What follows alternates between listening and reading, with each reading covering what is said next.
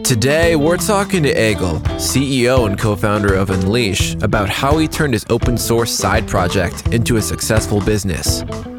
You're listening to Joel Beasley, Modern CTO. I was curious though, because one thing caught my attention.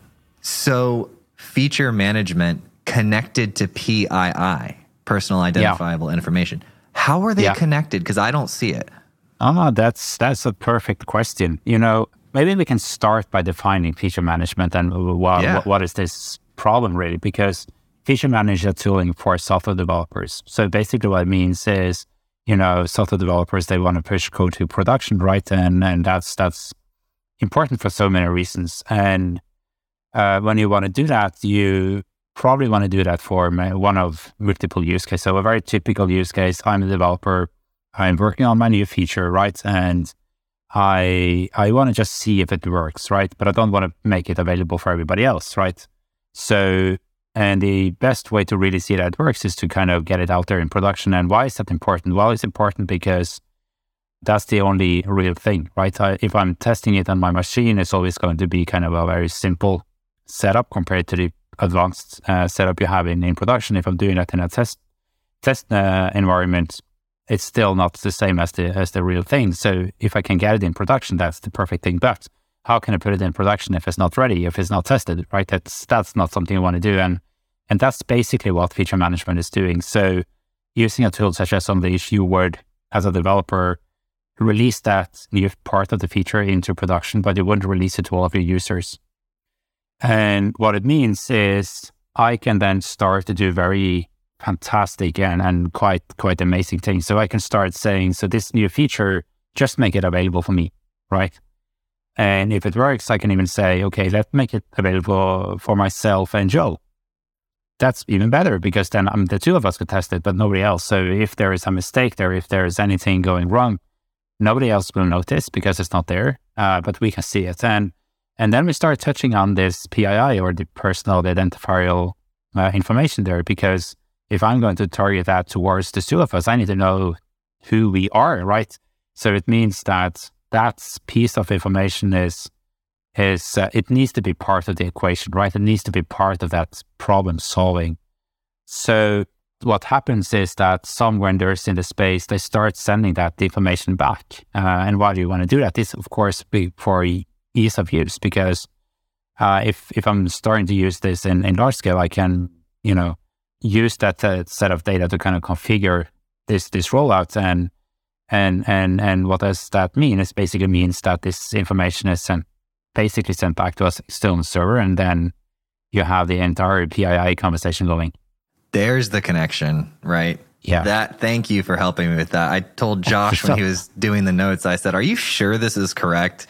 But it makes complete sense, because as you roll these features out, depending on the type of feature, depends on the type of information you might want to segment users across your systems to roll them out to first. Yeah, now, exactly. Yeah. That is super interesting. So when you are building this feature management software, because that's what you do, correct? That's your main product.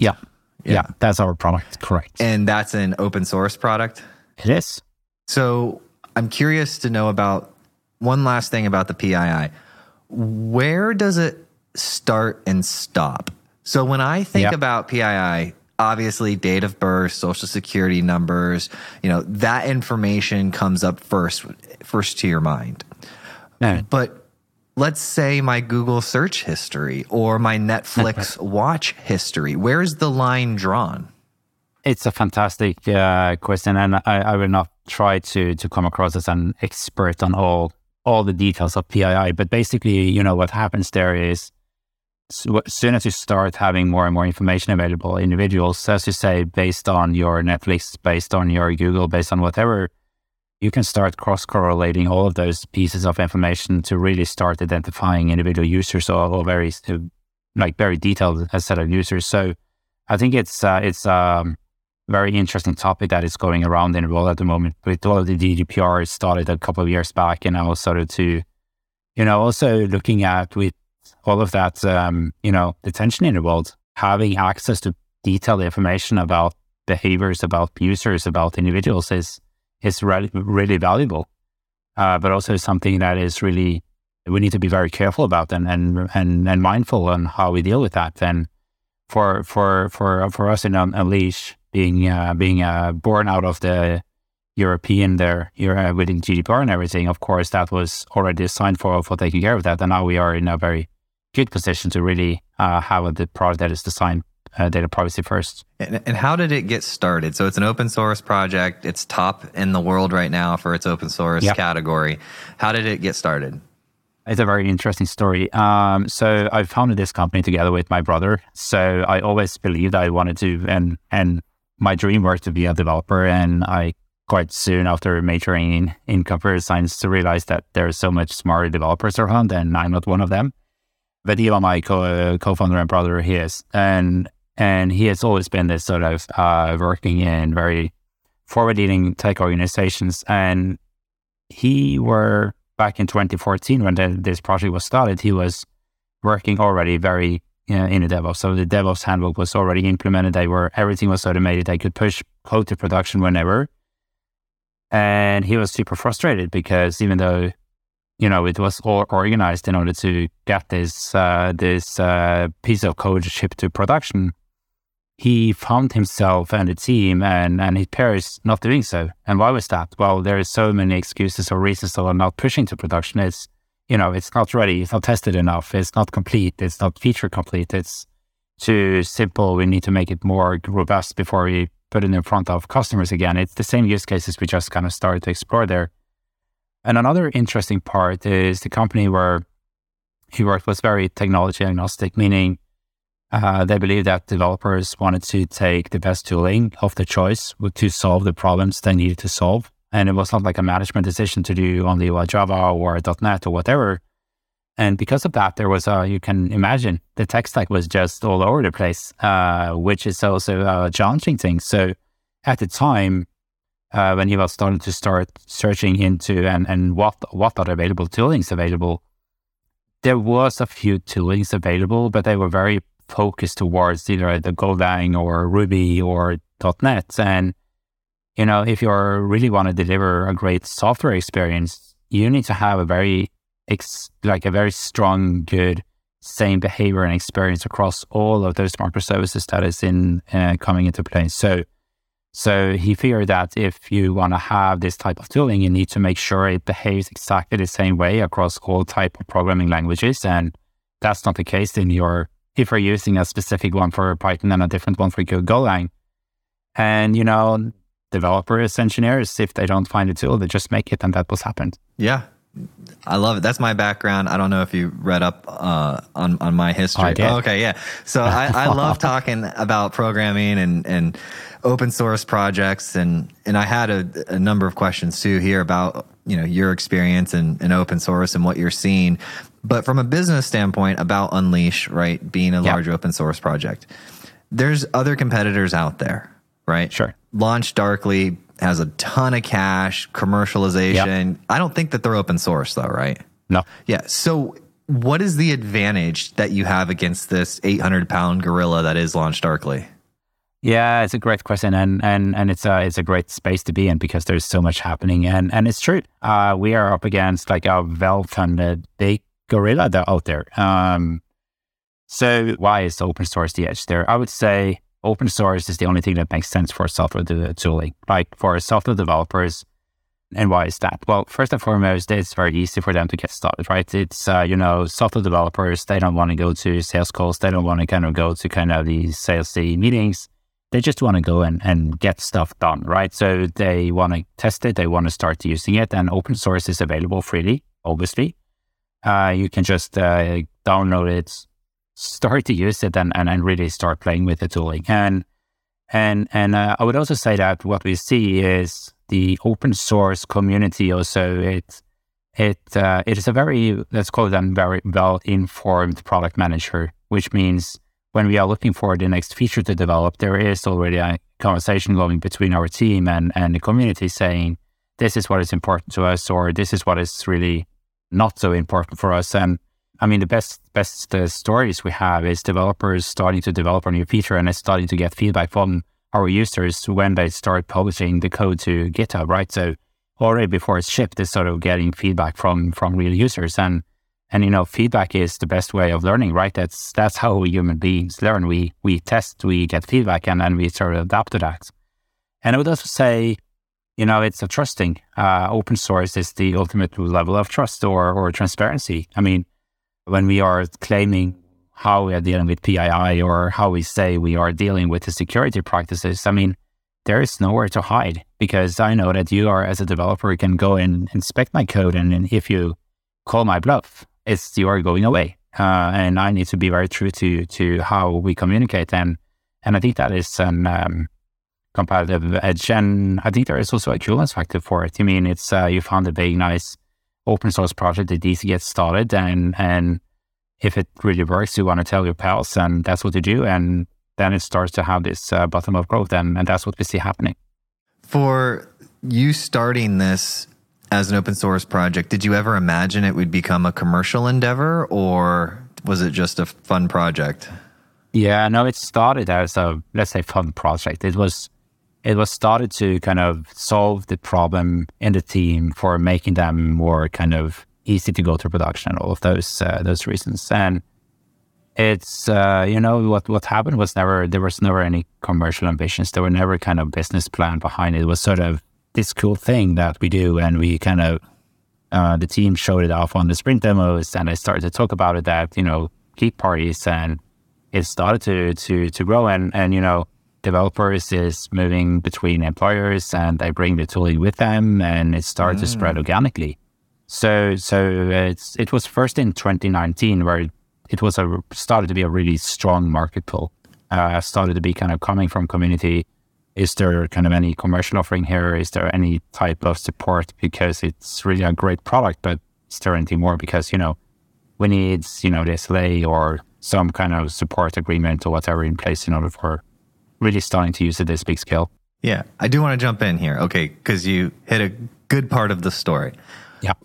Tell me a small story about the moment you and your brother realized that this thing's actually something. Yeah. There are so many moments in that history, but maybe I would say there is two moments. The first moment is when we decided to actually start pursuing this commercially. So this is myself and my brother, hanging out. We were out for a burger and a beer and kind of just, casual, having some relaxed time together. And he started to talk to me about this organic pull he started to receive. And he started to talk about this project. And this is before I joined the project. And at the time I was setting up an 400 so developer size organization, very legacy technology, dealing with large customers, requirements, contract requirements, a lot of kind of this business side of software development. And when he told the capabilities of the tooling, I immediately saw that this is really this is something that can really help my day. This can save my day, because I wanted to be like this team, always moving to production, but I had a very like a legacy technology stack I was working with. So that's, it's good business, but it sort of has been around for 15, 20 years. So it hasn't really every of the nicest whistles available there. And also the contracts and the customer type of customer, this is a payroll and accounting type of software. So a lot of compliance, a lot of kind of, you need to make sure it's really properly done. You do not mess up with payrolls, right? You don't mess up with accounting. So you don't just release software. So for us to do like a daily, weekly, monthly release every minute, that was sort of really unheard of. And we know that that's how we want to build software. And having the eve of telling the story of how can we really get this done and really decoupling these two problems and tackling that was kind of an eye-opener for me. This is real. This is really having a lot of value. And I think the second moment, this is about a year after we started to pursue this. We started just talking to a lot of customers and kind of signing customers and doing this as a side gig. So the first year we just did this weekends and nights. And, when you start looking at the number of customers there, we had Lenovo on board, and we started to have also some well-recognized kind of insurance companies and huge global brands on the customer list there. it was sort of, we just need to really do this, like really, really do it. This is not good enough to just be in weekends and nights anymore, because this is just getting too serious. And that was also a moment for saying, okay, this is it. This is happening. Oh man. And then it became your full-time job? It is. Yeah. How are you growing currently? Where are you at on your journey?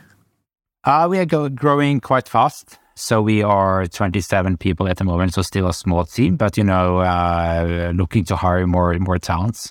And our customers quite soon into 250 paying customers there. So it's getting from a small project into more kind of a real business, and the future is just bright for that. Did you raise capital or just bootstrap it? Yeah, we did. Yeah. We had a good seed round back in 2020, and we actually closed the Series A just before everything went dark in February last year. Lucky you, yeah. Yeah, lucky me. Lucky us. So when you guys think about the competitors, I'm a business person, but I'm just curious. It's important too. I think there's a lot of the audience, I love the David and Goliath story, right? Yeah. And so I'm trying to figure out, without putting words in your mouth, how do you see your strategy as far as against your competitors, or are you just completely Jeff Bezos, Amazon style, focused on the customers, and you just put up blinders to your competitors? Yeah. I would say we are more towards the Amazon type of side of things. Mm-hmm. I would say we have deep respect for our competitors. There is a lot of talent there. They are working hard to deliver a lot of value to the customers, but also we are seeing some of their decisions, at least to our philosophy, is fundamentally wrong. So I think we are very focused on solving the real problem for the customer and not catching up with our competitors, right? There are so many, the easiest thing we can do is to go to the plan list or kind of the feature list and just start copying features, right? Mm-hmm. End up in a feature game. Of course, it's always going to be a feature game in sales, and you want to, throw the stick towards us and say, oh, they don't have that feature or this feature. But if you really have an engaging conversation with the customer, really understand what the problem you're solving for the customer, really kind of are clear on where you fit in to solve that problem or support the customer with that problem, that goes so much longer, right?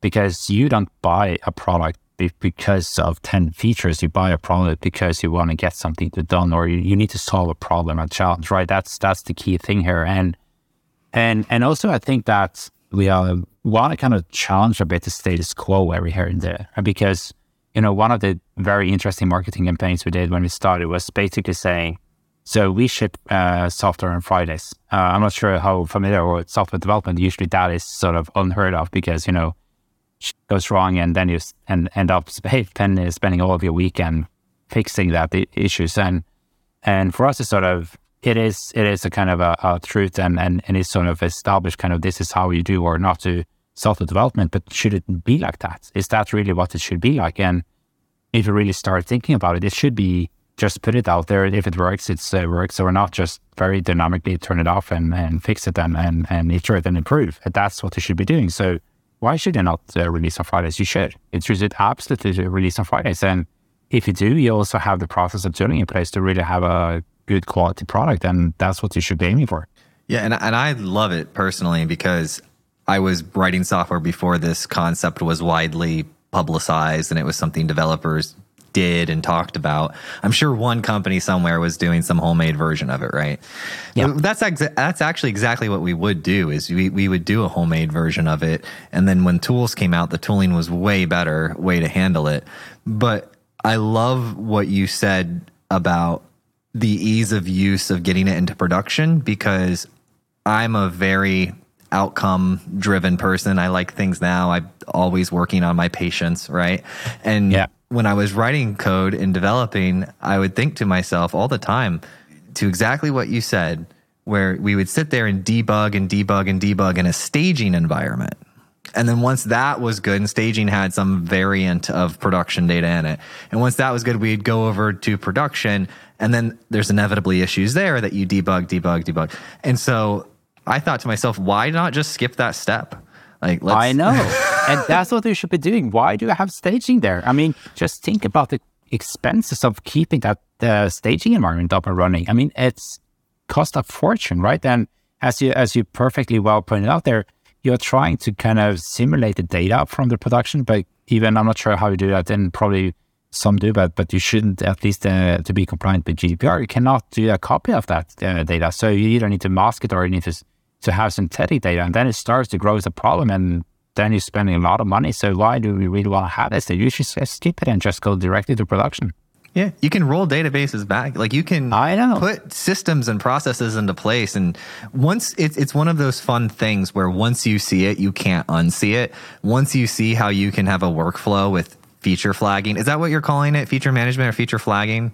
Feature flagging, feature totals. There's so many different names on the same type of tooling. It's which author or which conference you're listening to. Exactly.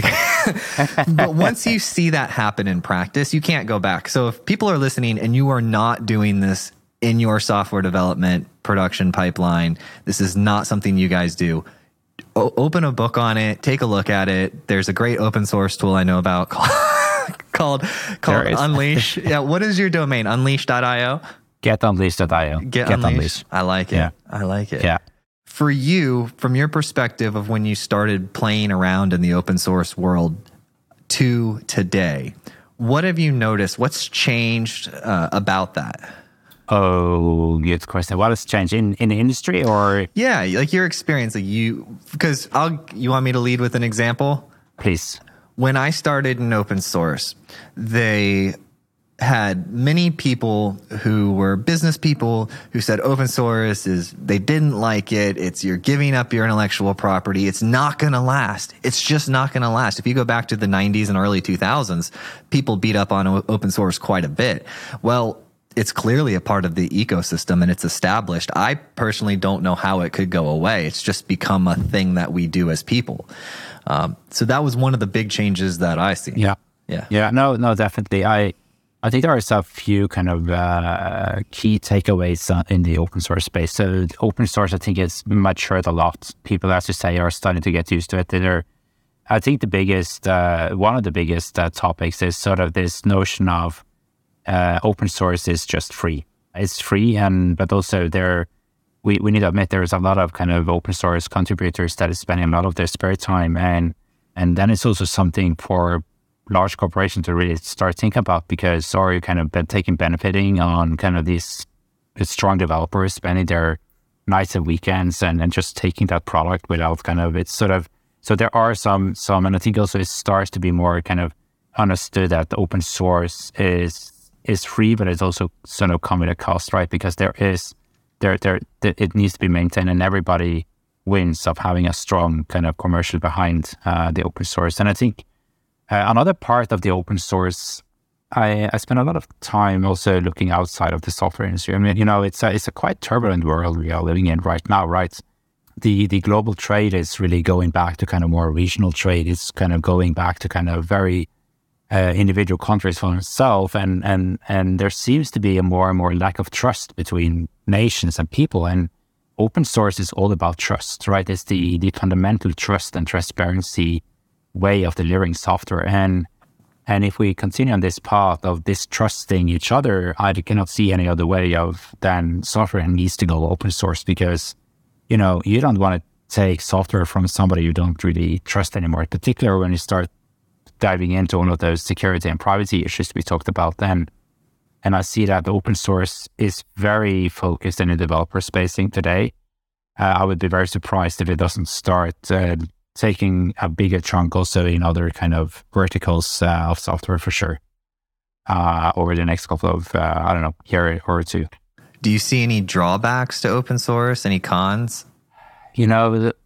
Every piece of software is as good as, as the weakest link as always. I mean, the biggest drawback with open source is if you build a business and there is a lot of compliance and responsibility and legal parts on top of that software, the possible problem with open source is that if you're starting to be dependent on open source libraries, that goes out of kind of not being maintained anymore, right? Because if you don't have any commitment behind it, if it's sort of a project, it's sort of kind of hobby something, you are so dependent on that individual or those individual contributors that really want to put up their time and really maintain that product.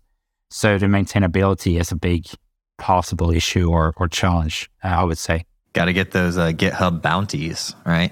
I know, or go with an open source project where there's a business behind it. Yes. Yeah, which is what I love. I don't know exactly which episodes I've mentioned it in, but I've mentioned it in several episodes that I love the open source model with professional services behind it, because every time I've ever used and loved an open source product that was solving a problem in a higher level business context, I don't want to maintain it. I want to use it, but I don't want to maintain it. I don't want to host it. And I just wanted to download it and play with it and see if I could configure it and if it would do a proof of concept. And then once I say it's good to go, I'm like, well, I wish there's a version of this that had professional services, because it's so much easier.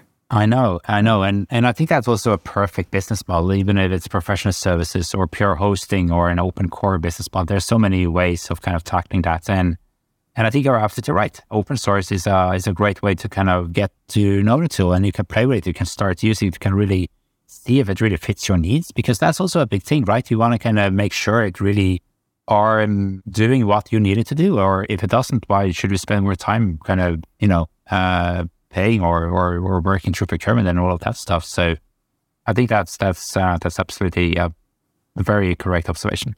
Now, I'm not writing code on a daily basis anymore. I haven't since the past 3 years or so, because I focus mainly on the podcast. But of course, obviously everyone's watching ChatGPT and Copilot from GitHub. Have you seen, because you're in open source on a daily basis, have you seen yet ChatGPT type bot contributing to any open source projects?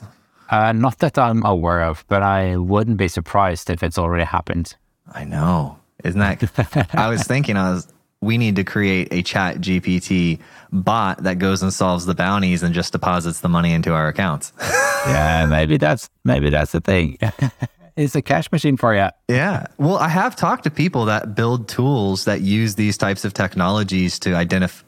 It's very segmented. I'll talk to a security company that's using it to do something very specific with scanning for vulnerabilities, but in a more intelligent way. And then I'll talk to, a fraud company that's using it in different ways. And so you see these isolated uses of it. But what I think surprised me the most about ChatGPT is the fact that it's got this ability where you can communicate with it in casual language.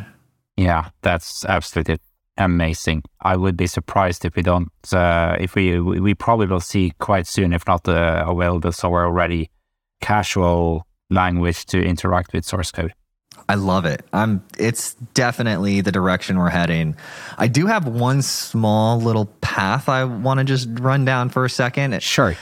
I was thinking the other day about, after watching these ChatGPT videos, and you can teach it, you can ask it for an answer to a problem in programming or otherwise, you can have it write stories, and then you can talk back and forth with it and have it make adjustments to the stories, and it understands the context.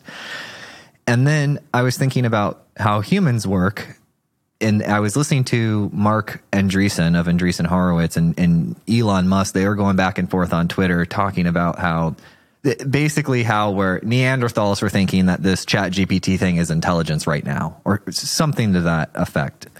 But that's what I saw from Twitter in my, casual evening hours scrolling through.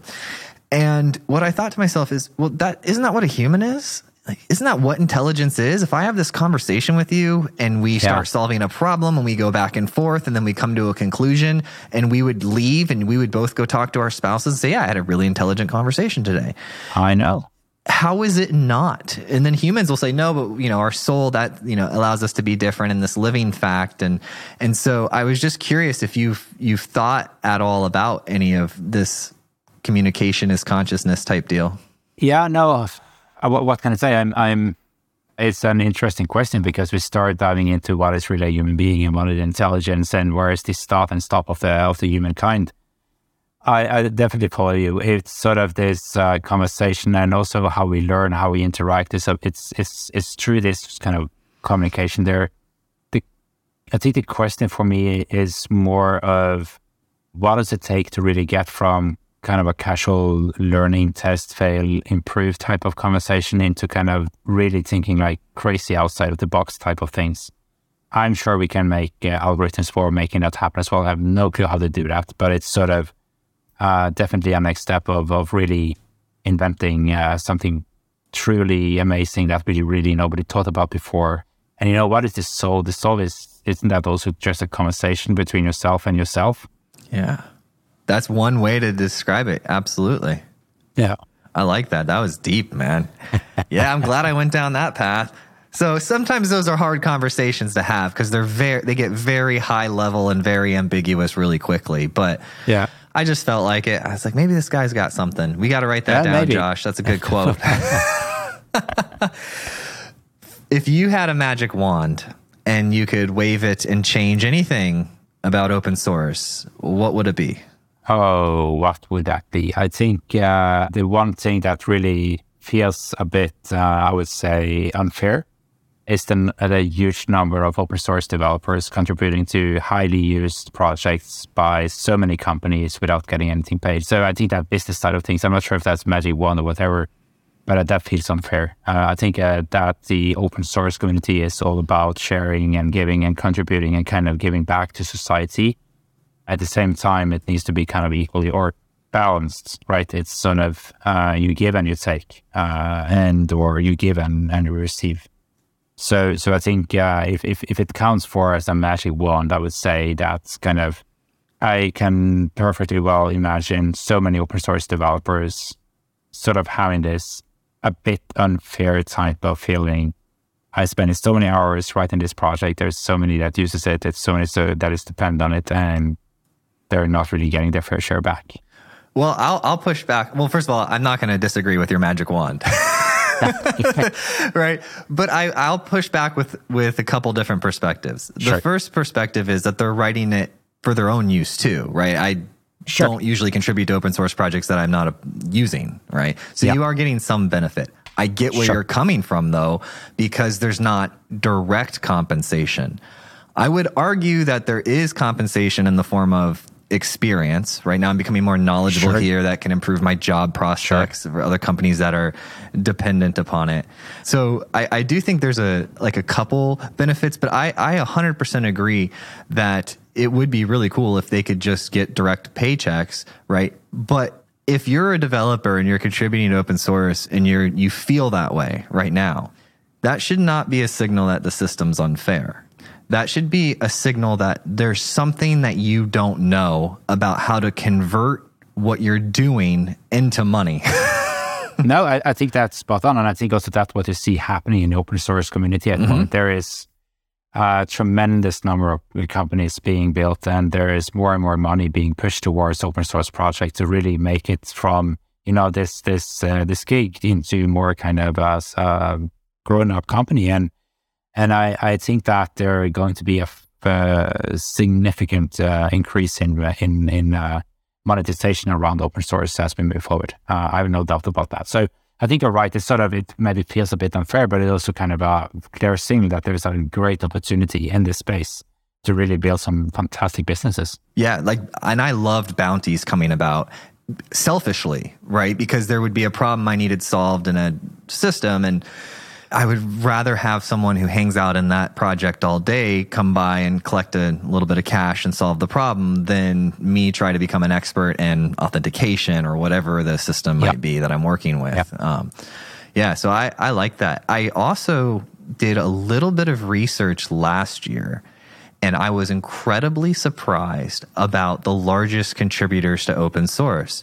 It's all the big tech companies. They're the largest contributors to open source. I was talking with somebody on Stack Overflow, which is always a mistake because there's going to be yelling. And somebody made some comment about how they don't, contribute anything and they keep all their source code private. And, they were being negative about the bigger companies. And it was actually specifically Microsoft that they were calling out. So me being a nerd, I go over to Google and I type in how much does Microsoft contribute to open source. They were in the top 3. I don't know which one they were, but as far as the report goes, they were in the top 3 for sure. And when you saw the dollar or they did a dollar amount or an hour or lines of codes amount, it was huge. It makes complete sense why they bought GitHub.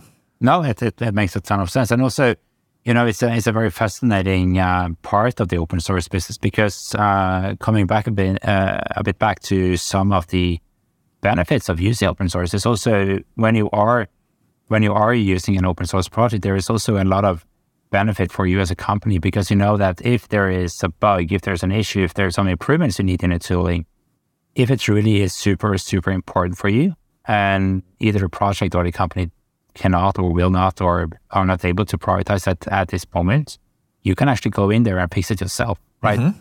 And give it back to the community and it fixes for you and it's sort of giving back. And I think also more and more large organizations and like I mentioned there, the tech companies, but also big corporations outside of the company, tech companies see this as a big benefits. And as you say, also it's a huge way to attract talents, of course, to really get strong developers because you have this amazing open source stack.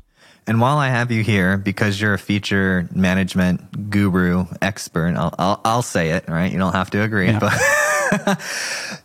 I'm always curious when I have, you're in it all day, every day, right? Do you see that people misinterpret or misuse these features in any way? Absolutely. I think there are certain use cases where you probably don't need to go for full-fledged feature management. You can be more kind of static configurations. I think it's as any tooling, you need to understand the purpose and the use case and why you are sort of leaning towards that particular tooling and just not use this tool for everything, right? It's sort of coming back to developers should have access to the best tooling for whatever the purpose of the problem they're solving. And if you're a skilled developer, your toolbox is big, right? Yeah. How do you do feature management well? What's the most important thing? That's a good question, actually. It's as most of these questions is depends, right? It depends on the use case. I would say one thing that is really a good takeaway is really understand that feature management as a tooling is as much a way of delivering software as it is a tool. And I mean, if you want to kind of have the very old-fashioned release meeting type of governance around your software, you might not need a tool such as a feature management as like Unleash or anybody else. So, I mean, tool comes together with a proper process or engineering maturity or culture, whatever you want to call it. I think that is a good or important part to really understand. It allows you to do amazing things, but also you need to be able to do amazing things, right? Do you do consulting in the sense that, let's say I'm a CTO and I'm hearing about feature flagging. I've heard about it a bunch. Now I'm hearing about it on this podcast and we don't do it. And my team, I want them to do it. But that's a culture shift, as you just mentioned. Yeah. They want to do best practices. They might be using a lot of best practices, but this is something new. It's a new motion. Do you have consulting services that they can bring in and see how to do it correctly? No, so how we do this, we do not do professional services. We have decided to stay out of that space because I would say, and maybe I can take a bit of a detour before I come back to your question. I would say if you have professional services and you're selling a software tooling, you're probably not delivering a great software product. Because our focus is we need to make sure that we have a great user experience, a very intuitive tooling, very easy to use, very easy to get started, and really everything we do is focused around solving the challenges that you are solving your needs and not kind of just delivering another feature. And the professional services there is basically that is incentivized by me as a professional services provider selling hours, right? I want to sell more hours. And how can I sell more hours? I can sell more hours because it's complicated, because it's difficult, because it's and so forth. So we are very focused on delivering the product. And if we were to go into more kind of transformational projects or kind of change management, that's a way different way of, that's a different type of business. Will we eventually grow into that? Maybe, maybe not. I'm not sure. But what I would say though, when we engage with our enterprise customers, we work very close with them from a customer success point of view, more in a sort of a trusted advisor role than professional services. So we would not go in there and do kind of the Capgemini or Accenture or kind of Deloitte type of change management. We would do support the team saying, okay, these are the best practices. These are sort of the how you should think and how you should work. This is how we can together kind of enable you to take this into the company, identify some quick wins and really get that sort of bottom-up growth going for you, because that's what we do. We are not kind of the professional services provider. So if the team has the desire and the drive and the discipline, they can become a customer. Your customer success team can point them in the right direction, help them understand how to do this. But you're not going to go fly out to their location and babysit them and convince them all. No, we are not flying in the big Accenture machine and just kind of rolling in heads and heads and heads to kind of do that. I mean, it's good for its purpose, but it's a different purpose than ours. Yeah. I was just thinking to myself, getting to spend so much time and visiting different people I've gotten to meet on the podcast, I found that one of the hardest things across all organizations is a new behavior. I know. And it is. The easiest way to get a new behavior to happen is to have somebody who's influencing that behavior to happen. And so I was thinking, I was like, well, there's clearly enough appetite in the market for people who just they know they want this, they're doing this, and they just want to do it better, and they're coming to you. That's a great position to be in as far as the market. There's a lot of pressure there, and they're coming, to you, which is amazing. Yeah, it is. But I think it's also for us very important to stay focused on delivering the best possible products, and that's about focus, right? We cannot, or if you start having too many focus points, you're losing focus, right? And that's important for us to stay away from. But it's also for us to continue to be the aspirational company, and we see that happening.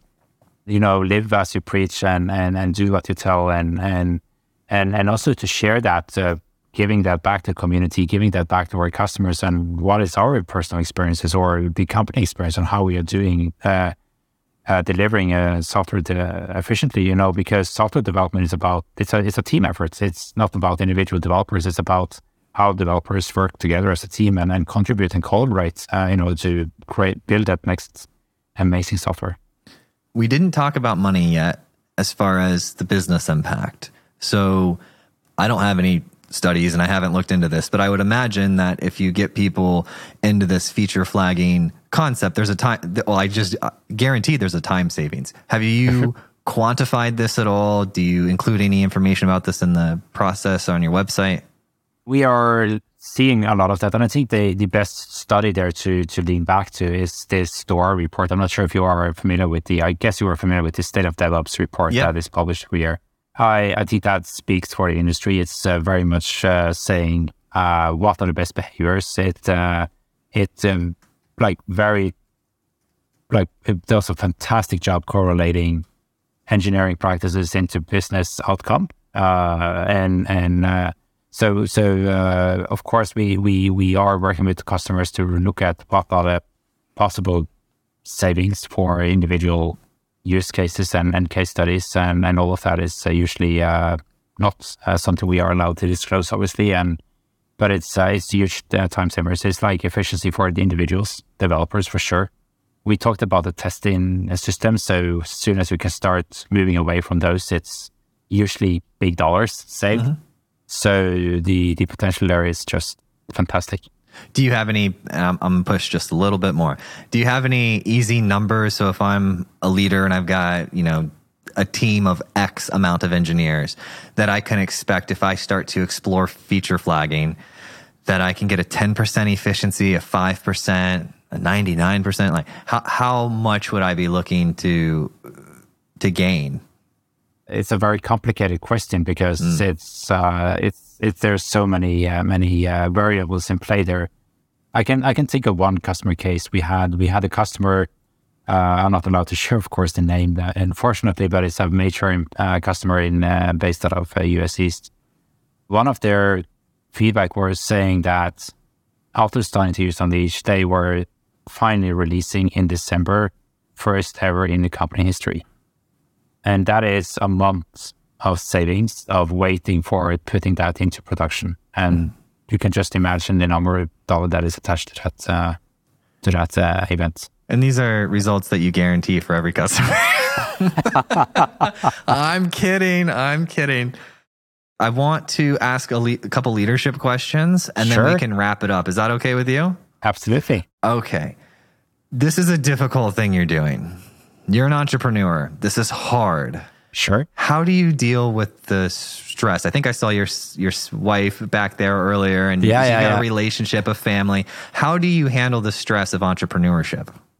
That is good question. I would say entrepreneurship is hard, but also coming from a large corporate is also easier.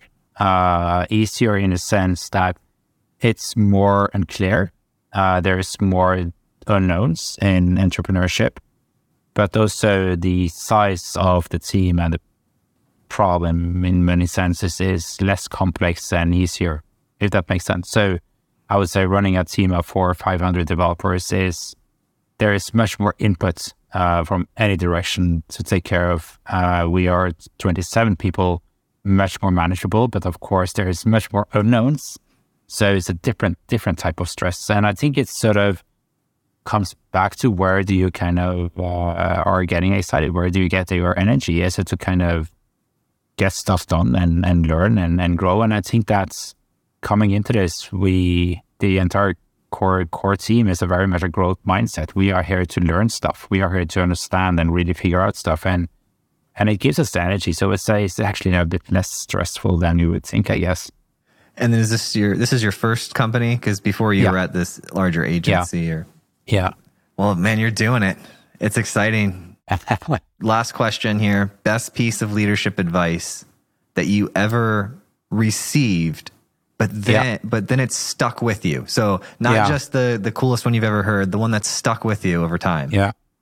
I think there's two that comes to mind. The first one is sort of coming back to focus. I had a manager and he observed me being a middle manager, running around and trying to fix everything at the same time, right? Because I was ambitious. I wanted to be ambitious on behalf of the team, and I wanted the team to really be great in all kind of areas. And he said to me, remember that you don't need to fix everything today, right? Focus on a few things, get it done, and move on. And that really stuck with me because it's so easy when you start having a lot of challenges, issues, whatever, as a typical leadership or manager situation. There is so much that comes on your plate, and most of them are issues, problems that you need to kind of solve or resolve and handle, and kind of keep calm and remember what is the most important stuff, and don't try to solve everything at the same time, and kind of be a bit calm in that situation is super important. Then I would say the second one is basically remember that we are human beings, right? Listen to people.